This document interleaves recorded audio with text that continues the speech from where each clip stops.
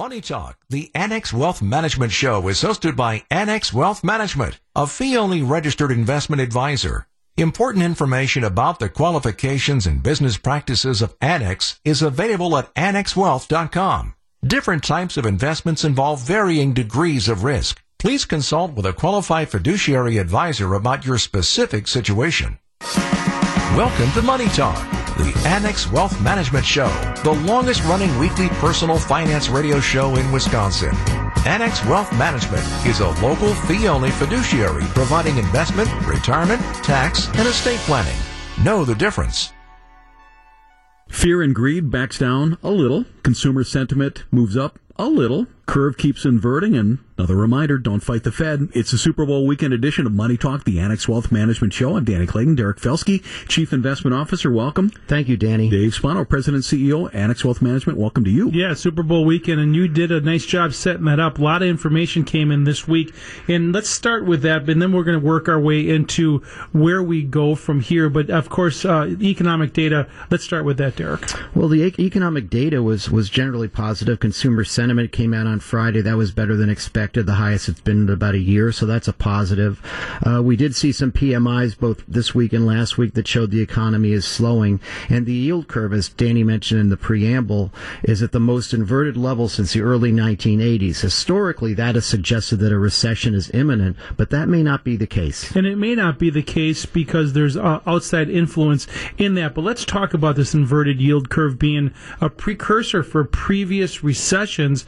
It has been a good forecaster in the past. It has, and one of the things we've talked about on our investment committee all the time is the playbook's a little different this time, given the COVID, given the lockdown, given the way different countries responded to it.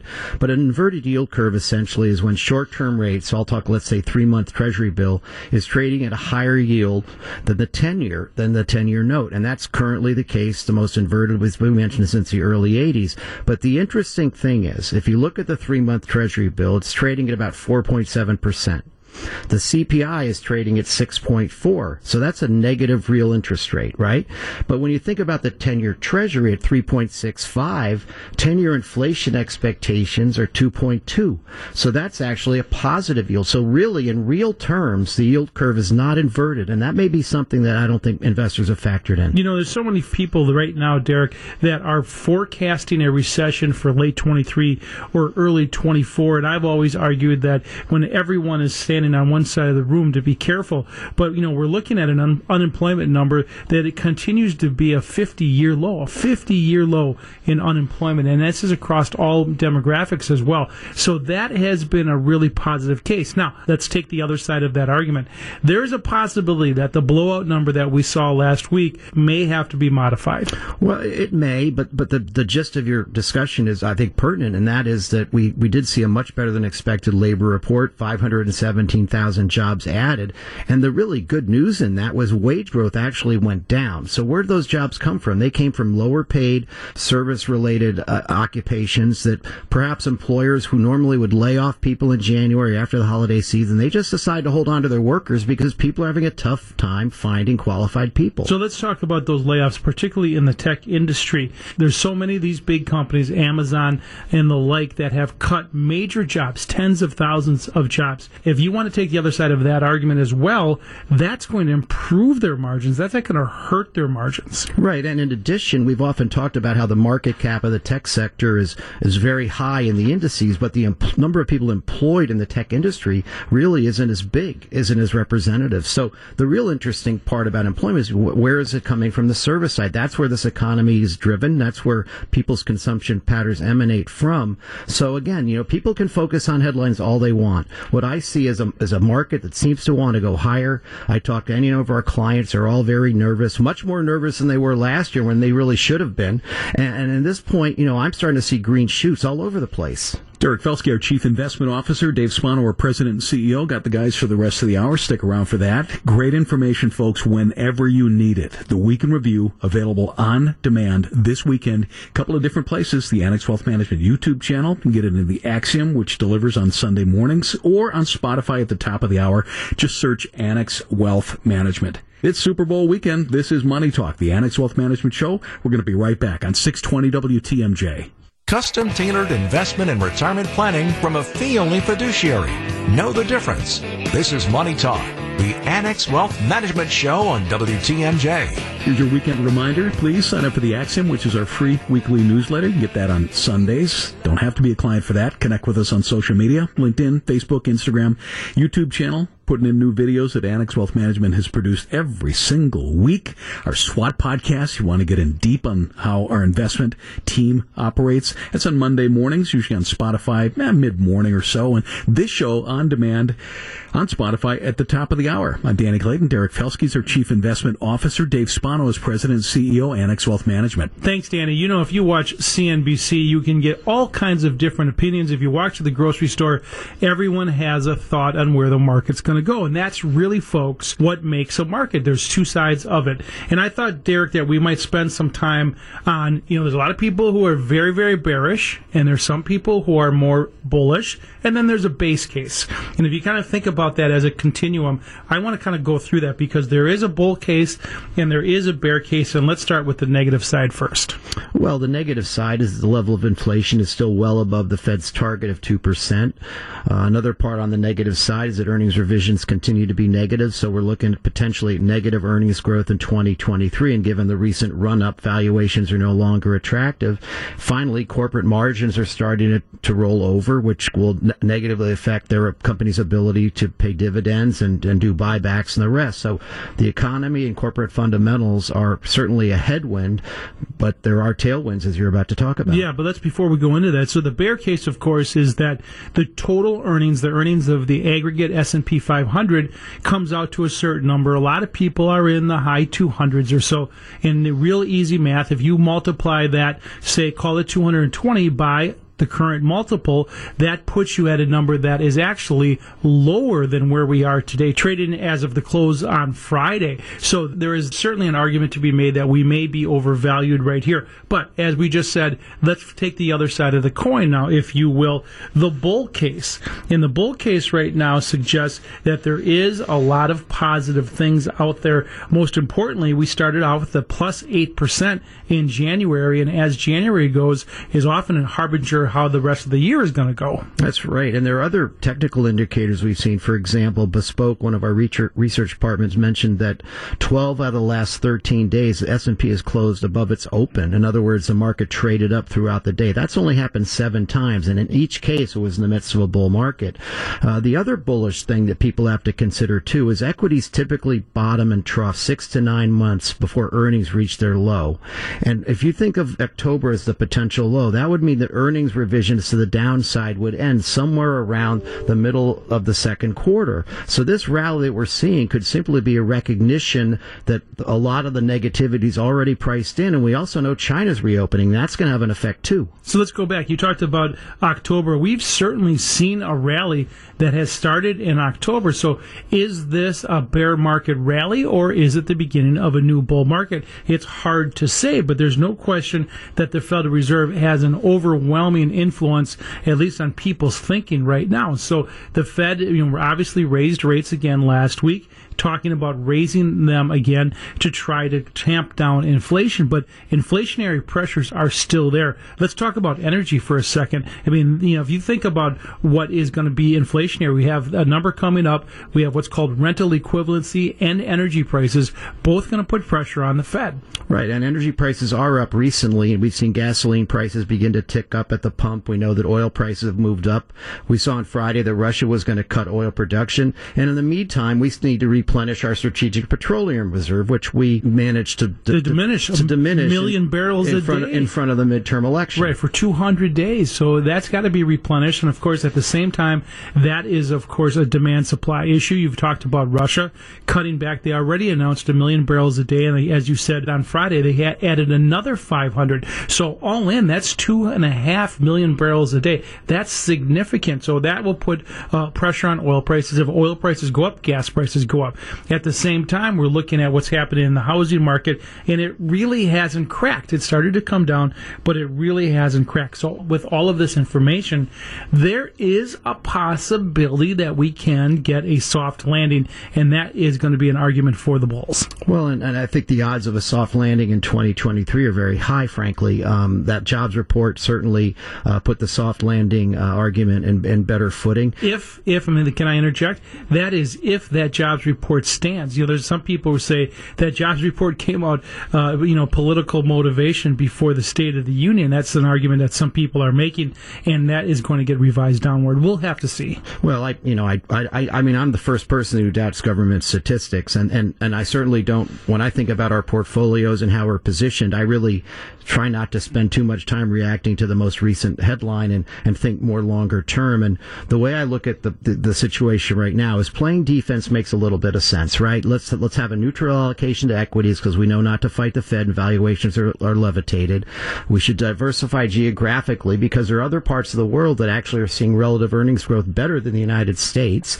And then finally, let's accept change. Let's accept that the leadership of this next bull market, when it emerges, may be very different from the leadership we saw in the last bull market. And that could be your base case. Of course, we really don't know. And all of this volatility, as Derek just pointed out, really presents opportunity. But there's something that we cannot manage to, and we call that incident risk. And incident risk is everything that is, the uncertainty of what's happening with Russia, and of course, how does our relationship go with China? These geopolitical risks are something that you really can't manage to, and that is the reason, folks, you have to go through your portfolio and make sure it's balanced. Make sure that you understand that your risk is tied to where you're trying to go. That's why we go through these portfolios, through every single holding. If you're a prospect, we go through every single holding. Should you hold it?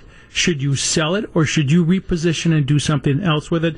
That is what you get when you come to Annex Wealth Management. If you're not working with anybody, let's put things in order for this year and beyond. If you're working with somebody else, nothing wrong with a second opinion. Let's look it over. It's called Wealth Metric. What we do is investment and retirement planning, tax planning, and estate planning all together. That's what makes a great plan. Most importantly, we do it as a fee-only fiduciary. Even more important, we can do it for you. Head to annexwealth.com, click that Get Started button. Finally, decent returns for savers. We're going to concentrate on options for highly compensated individuals next on Money Talk, the Annex Wealth Management Show, 620 WTMJ. One team, one plan, one fee. Annex Wealth Management works in your best interest. Can your advisors say that? This is Money Talk, the Annex Wealth Management Show on WTMJ. Know the difference with Annex Wealth Management? Keith Butler, a wealth manager at Annex Wealth Management, is here. Hey, Keith. Hey, Danny. We're going to discuss the building blocks of savings for high earners. And these are individuals of above average compensation. Saving is important, and Keith is going to move through the hierarchy or most constructive way to build savings plans appropriate for these individuals. Keith, is this savings for saving's sake, or is this to fund or fuel investing? Well, it kind of goes up a range, and I would say it's more of an allocation than anything else. You save to one level, and then you start to invest, and you start to build some building blocks. First thing we'll have in place, and this is what everybody should have in place, are funds considered for emergency savings. Exactly. We recommend 6 months of living expenses to keep in savings, or at least have cash available for the emergencies that come up, or even longer than that in case that there's a challenge to your family. You get laid off, something like that, and you need to find a new job. You want to make sure that you have some cash available and you're not stressing about that. There's different places you can plunk it. Do we usually suggest anything in particular? Well, it's interesting. Right now, just in the current environment, just in the last few months, you can earn money on money. For a long time, interest rates have been zero or near zero, and now you can find, it's treasury bonds, you can find money markets, CDs, things like that actually pay several % of interest. Finally, right? Finally. A time for savers. Next up is the powerful and beloved HSA. I don't know who doesn't like these things. Danny, have you ever gone to the racetrack, Arlington Park or something, and played the ponies? Because I will tell you, this is the trifecta, because it is triple tax advantage. You get a deduction when you put the money in. It grows tax-free, and then it comes out tax-free. And even a Roth IRA, you've already paid tax on it going in. This is the best. This is triple tax advantage. But to exploit that, if possible, you don't want to use it along the way. The point is defer the maximum amount you can annually into that account, then pay your medical expenses, ongoing, your things subject to a deductible, what have you, co-pays, out of your other money, and keep track of it because you can reimburse yourself later for it. But then you invest it, and as years go by, it grows tax-free, just like a Roth, and then we'll all need money for health insurance. Amen. Health needs someday, of course, and then it comes out tax-free as well. Savings constructed for highly compensated individuals. Now, to what I've heard you describe as double tax preferenced items. Can you expand on that? Sure. There are a number of things. One is, at this point in time, you want to make sure you're at least deferring into your 401k, 403b, or whatever's offered at your place of employment as much as you possibly can. Now, many of these plans now have a Roth component, and sometimes people aren't even aware of that. Because a lot of times, we have a new client that comes in, they say, oh yeah, I've got my 401k here, and we open up an IRA, and then our client service manager goes on the phone to make the call, and it turns out they had a Roth component they didn't even know about. And we have to open a Roth IRA, which is fine, of course. At this point, we can give advice on that as well, because if your plan offers both traditional and Roth component, the traditional, of course, gives you that tax advantage now, and our tax team can provide advice as to how much to put into one and how much to put in the other. I've heard you say absolutely positively do not ignore spousal contributions if you can. Oh, that's true, yes. And because for married couples, it's a household income. Because you need earned income in order to defer into IRAs and such. But a spouse that is not working for money at that point in time, they can use their spouse's earnings to fund that. The highest level comes from an estate planning standpoint, and this is creating trusts for the future. That's a little bit more complex. Right. That is, if you've got everything else taken care of, that's the ultimate estate planning device is, in my opinion, a dynasty sort of trust. Because what this does is this would allow you, if you've accumulated a very nice estate, if you will, that you can actually take care of generations. Okay? The first temptation is I'll just leave it to my kids, and maybe that's appropriate. There's no one-size-fits-all. All facts are different. But if you have the ability to create trusts that will take care of and be beneficial for your children during their lifetime, but that never distributes out to them during their lives, then it goes to grandchildren, and then ultimately perhaps great-grandchildren, you can provide at least security, roof over the head, food, for people that may have challenges in their life. And wouldn't it be just wonderful to know that that is in place and is going to happen? Yeah, it would. And it would have been nice to have a great-grandfather who did that. That's right. Annex Wealth Management works with clients from the early stages far into the kind of complex situations we're discussing here. We'll meet you where you are, and we'll take it from there. Investment, retirement planning, tax planning, and estate planning. We do it as a fee-only fiduciary. Know the difference? Website, annexwealth.com. Click that Get Started button. Keith Butler is a wealth manager at Annex Wealth Management. Thanks for joining us. My pleasure. It's Money Talk, the Annex Wealth Management Show on 620 WTMJ. Bottom of the hour. Let's get caught up and head to the WTMJ Breaking News Center. Planning and investing insight from a fee-only fiduciary. And we put that in writing. You're listening to Money Talk, the Annex Wealth Management Show on WTMJ. Time for Ask Annex. As always, got a question for us? Head to our website, annexwealth.com. Look for the Ask tab. If we can help, go ahead and click that Get Started button. Sarah Kyle's in the studio, wealth manager at Annex Wealth Management. Hello. Hello, Danny. Matt Morsey, investment team manager and a CFP at Annex Wealth Management. Welcome back. Hey, Danny. Couple of planning questions, and we'll get to a tax question. First one is anonymous. Until inflation eases, I need to contribute less to my savings and investing. I have both an HSA and a 401k. I believe I should scale back on the HSA before the 401k. What are your thoughts? Well, there are advantages and disadvantages and strings attached to both. So like, for example, for the 401k, you could always take a loan out from that someday if you needed it, but not your HSA. But, I would just suggest if your HSA isn't invested and it's sitting in cash, I would cut back on that first and keep putting into your 401k.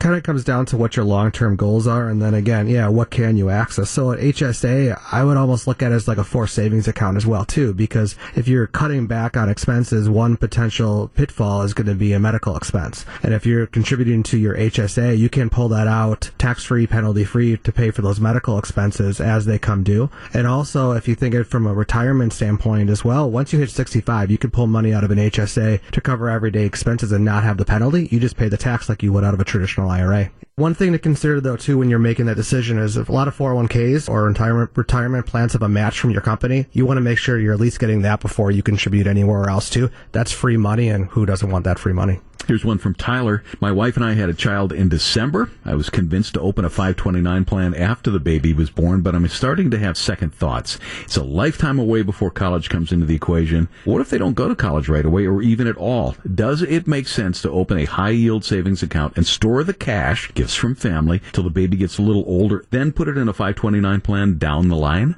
Well, Tyler, you think 18 years is a lifetime away, but boy, it sure goes fast. One day you're going to wake up, they're going to be driving, and they're going to be going to college in 2 years. So it's good that you're thinking about this now because it certainly goes fast. I wouldn't have second thoughts about contributing to a 529 plan. It's still a great saving vehicle, and under the Secure Act 2.0, effective in 2024, 529 plans can now be transferred into a Roth IRA in the beneficiary's name. But there are a lot of rules that come along with this, like the 529 has to be open for 15 years, the last 5 years of contributions cannot be transferred, and the beneficiary must have some sort of compensation. One other thing is the lifetime transfer amount is $35,000. But, you can always consider a custodial brokerage account for an UGMA, for example. It's called the Uniform Gifts to Minors Act. That brokerage account is in your child's name, and it's also under their Social Security number. So the earnings are taxed at the child's tax rate rather than yours. And there's no limit on how they can spend that money. However, one drawback is when your child turns age of majority, that account transfers into their name, and then the child owns those assets. But the UGMA accounts can also affect how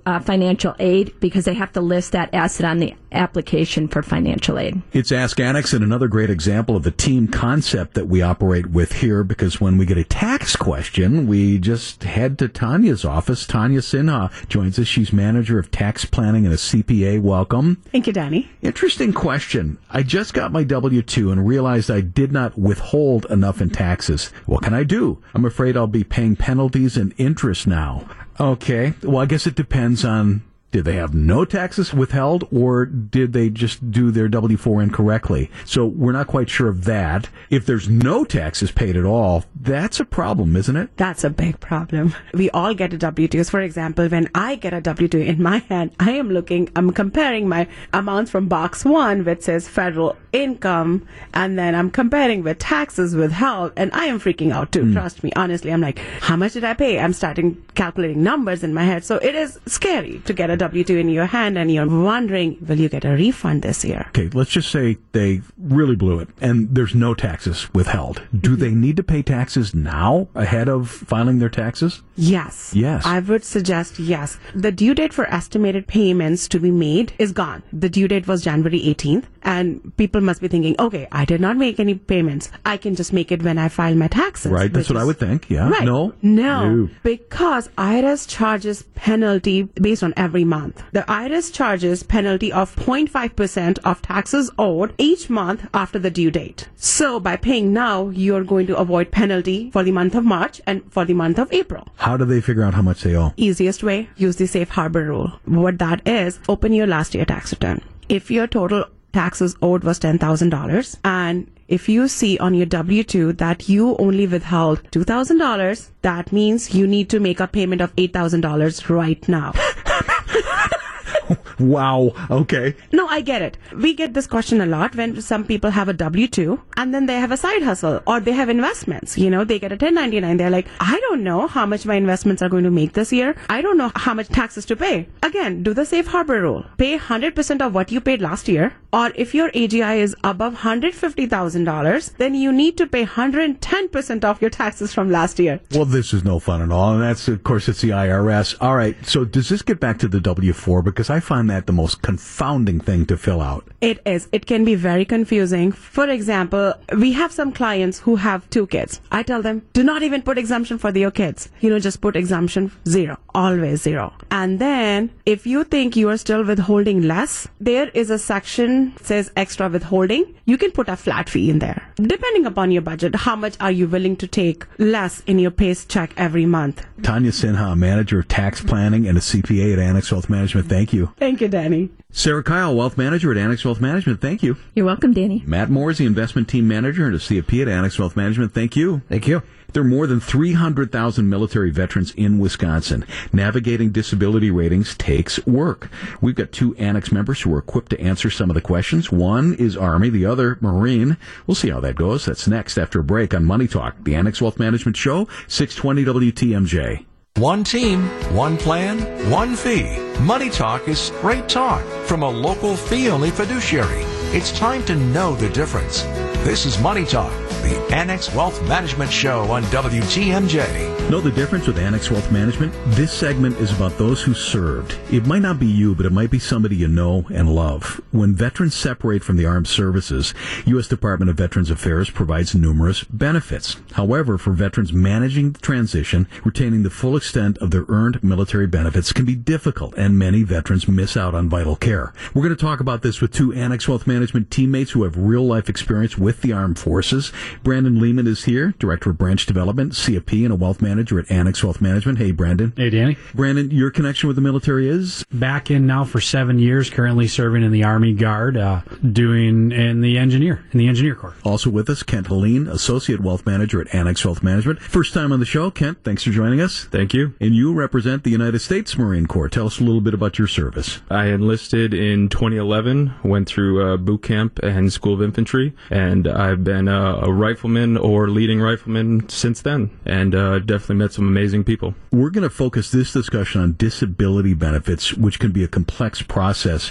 Veterans need to have a current illness or injury, known as a condition, that affects their mind or body, and to have served in active duty for training, or inactive duty training. Brandon, how much confusion is there? Well, it's funny you say that, because the part you just went over, all those different types of trainings, is just confusing enough for those of us that have been in long enough. But in honesty, as one who has a disability rating personally, 2022 survey that showed that of the 1,000 veterans, 48% of them did not currently understand the disability benefits and how to get them. And actually, 4 out of 10 struggled to even get adequate education when they left the service. And again, I can vouch for that, because when you leave or when we go through these outbriefs, there's just so much complexity there, and trying to wrap your hands around it, your head around it, can be incredibly difficult. And that's a darn shame. Ken, there's some key conditions that need to be met. What are they? 1, you have to have either gotten sick or injured while serving in the military. Another one that has to be met out of the 3, you had an illness or injury before you joined the military and serving made it worse. Or 3rd, you have a disability related to your active duty service that didn't appear until after you ended your service. So examples of that would be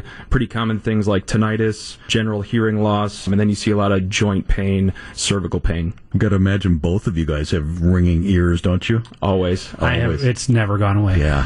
One benefit veterans with disabilities need to know is in regard to housing. How's that work, guys? Not to get too in-depth here, because there's a lot of research online and a lot of tools that the VA can give you, but there's 2 really important things. The first is the specially adaptive housing for those who can qualify, can be up to a $109,000 grant to help them modify their home. The other side of it is the special home adaptation grant, which isn't as much, widens the net a little bit and who can qualify for it. But again, that's $22,000 up to that can help them modify, make living conditions a little bit more beneficial for them after they've gotten out of the service. And that's key, because sometimes we just need it, sometimes wheelchairs, crutches, canes, those different things. So it's really important. When you're in a chair, you would need special automobile equipment, and there's a grant for that as well. So really what you're looking at here is those that are probably in a wheelchair, those are the disabled that need some sort of assistance with a vehicle, but still want to have their mobility, and that's what's key. I do have family members who qualify for that, and they still want to have that ability to feel like they have freedom. So you can work with the VA and you can get special qualifications that allow you to modify the vehicle, lift the vehicle, do those types of things, so you don't feel like your freedom of mobility is 100% taken away. Brandon Lehman, Director of Branch Development, CFP, and a Wealth Manager at Annex Wealth Management, also a company commander in the Army Guard. Kent Helene is an Associate Wealth Manager at Annex Wealth Management, a platoon sergeant with 12 years of service in the Selected Marine Corps Reserve. We're covering veteran disability benefits and offering some guidance on potentially complex topics.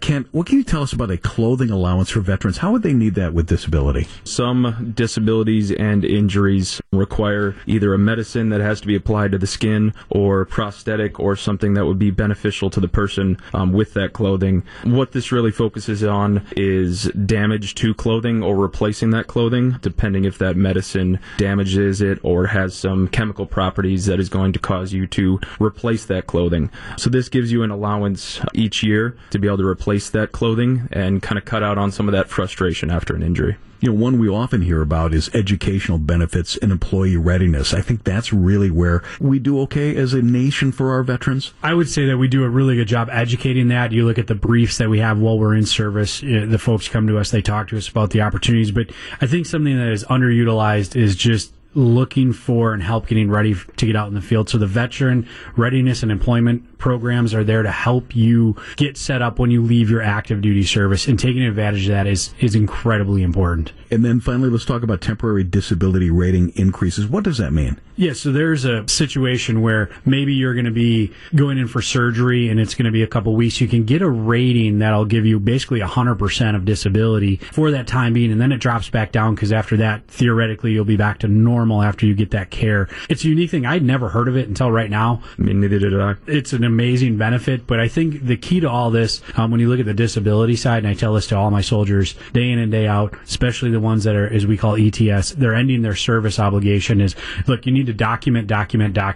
If you don't document, it never happened. Same with compliance in the field that we're in with financial services industry, right? If you didn't document it, it never happened. So pushing soldiers, pushing young Marines, as Kent is used to dealing with, to document everything is the utmost importance. Brandon just came back from drill, so his hair is good. I don't know about you. That's next weekend. That's next weekend, guys. Thank you. Appreciate it. Brandon Lehman, Director of Branch Development, CFP, and a Wealth Manager at Annex Wealth Management. Thanks for joining us. Danny. Ken Helene, Associate Wealth Manager at Annex Wealth Management. Thank you. Thank you so much, Danny. There's more to come. We're going to take a quick break and be back on Money Talk, the Annex Wealth Management Show, 620 WTMJ. WTMJ, W277CV, and WKTI HD2 Milwaukee from the Annex Wealth Management Studios. This is News Radio WTMJ, a Good Karma brand station, the longest running weekly personal finance radio show in Wisconsin. This is Money Talk, the Annex Wealth Management Show on WTMJ. We're back. Reminder, this show is going to be on Spotify at the top of the hour. If you came in partway through and you want to hear the whole thing, that's great. Just head to Spotify, search Annex Wealth Management. Derek Felske, Chief Investment Officer in the studio. Dave Spano's President and CEO, Annex Wealth Management. You know, Danny, we covered this a lot over the last number of weeks, but this shift from quantitative easing, where the government injected money into the economy, to quantitative tightening, where they're taking it out, is a major shift. It is a sea change in how people invest. And the reason why I bring that up is because as you compose a portfolio, your inputs are really important. And so a change in interest rate means you have to look at your portfolio differently. And for example, when we talk about, large caps versus small caps and value versus growth, all of those need to be addressed right now. Well, they certainly do, and people get lazy. They remember they fall in love with companies that they own. They fall in love with mutual funds that they own, and many times you find that a mutual fund did well because it was overly concentrated in a particular area. Perhaps that portfolio manager just loves tech stocks and will always be overweight tech stocks. So when tech stocks do well, he's the 5-star fund manager. But when the opposite occurs, and the tide goes out, you find out he was kind of swimming naked. So you have to be tactical about the way you think of things. And when I think about the fixed income area, for the longest time, there was a war on savers. You got nothing, literally nothing, from the balances you had in your checking and savings accounts. And right now, I advise all of you to look at what your balances are in your checking account and say, am I getting an interest rate on this? Because right now, at the custodians we work for, we're getting roughly 4% on our money fund assets. That's risk-free. That's free cash. You can pull it out whenever you need to pay bills or whatever else. And don't be lazy about it. This is real money. Yeah, and of course, you talk about other parts of the portfolio, and fixed income or bonds now are presenting an opportunity. And I know a lot of people look at their bond portfolio differently, but right now you can look at that bond portfolio, Derek, and say, geez, there's an opportunity there. Well, and particularly if you're older and you need a paycheck and you really don't like the volatility you've seen in the markets, and you do fear geopolitical risks, like perhaps Taiwan being invaded by the Chinese, well, that might cause you to invest a little little bit more in fixed income because that ought to hold up real well if that event transpired.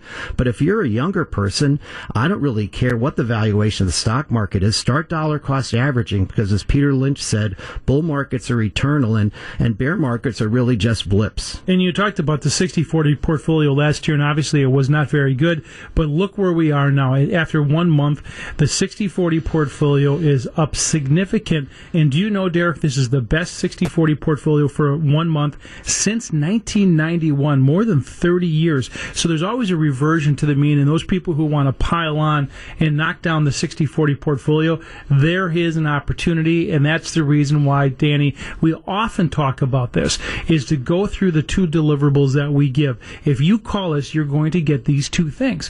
One, come in and we will give you a framework for a financial plan. We'll talk that through and show you what that's going to look like. And number two, we're going to give you an assessment of what you own, a second set of eyes on what you own. This is something that you get from Annex Wealth Management, from a team of professionals, people with long-standing experiences in this industry. We have lawyers on staff and CPAs and CFAs. We have really a great team. And speaking of teams, Derek, I don't know who you have for the Super Bowl, but AFC versus NFC, we're going to have to watch this closely. Well, it's going to be an interesting game. First time two African-American quarterbacks have faced each other in the Super Bowl, brothers facing each other as well. I used to live in Kansas City. I also went to business school in Philadelphia, so I'm torn. Derek Felske, our Chief Investment Officer, thanks for joining us on the show today. Appreciate it. My pleasure. Dave Spano, our President and CEO, Annex Wealth Management. I was going to ask you for a score, but we'll keep that off the air. Yeah, all thanks, right. Danny. Thank Good you show very much. again. Thanks, everybody. Solutions, not commissions. Competency, transparency, expertise. We're passionate about what we do. Let's bring it to you. We're going to be back here next Saturday at 10 o'clock. Hope you can join us. If not, find us on Spotify. This is Money Talk, the Annex Wealth Management Show on 620 WTMJ. Advice and opinions expressed during Money Talk, the Annex Wealth Management Show, are solely that of the hosts or guests of Annex Wealth Management and not WTMJ Radio or Good Karma Brands Milwaukee, LLC.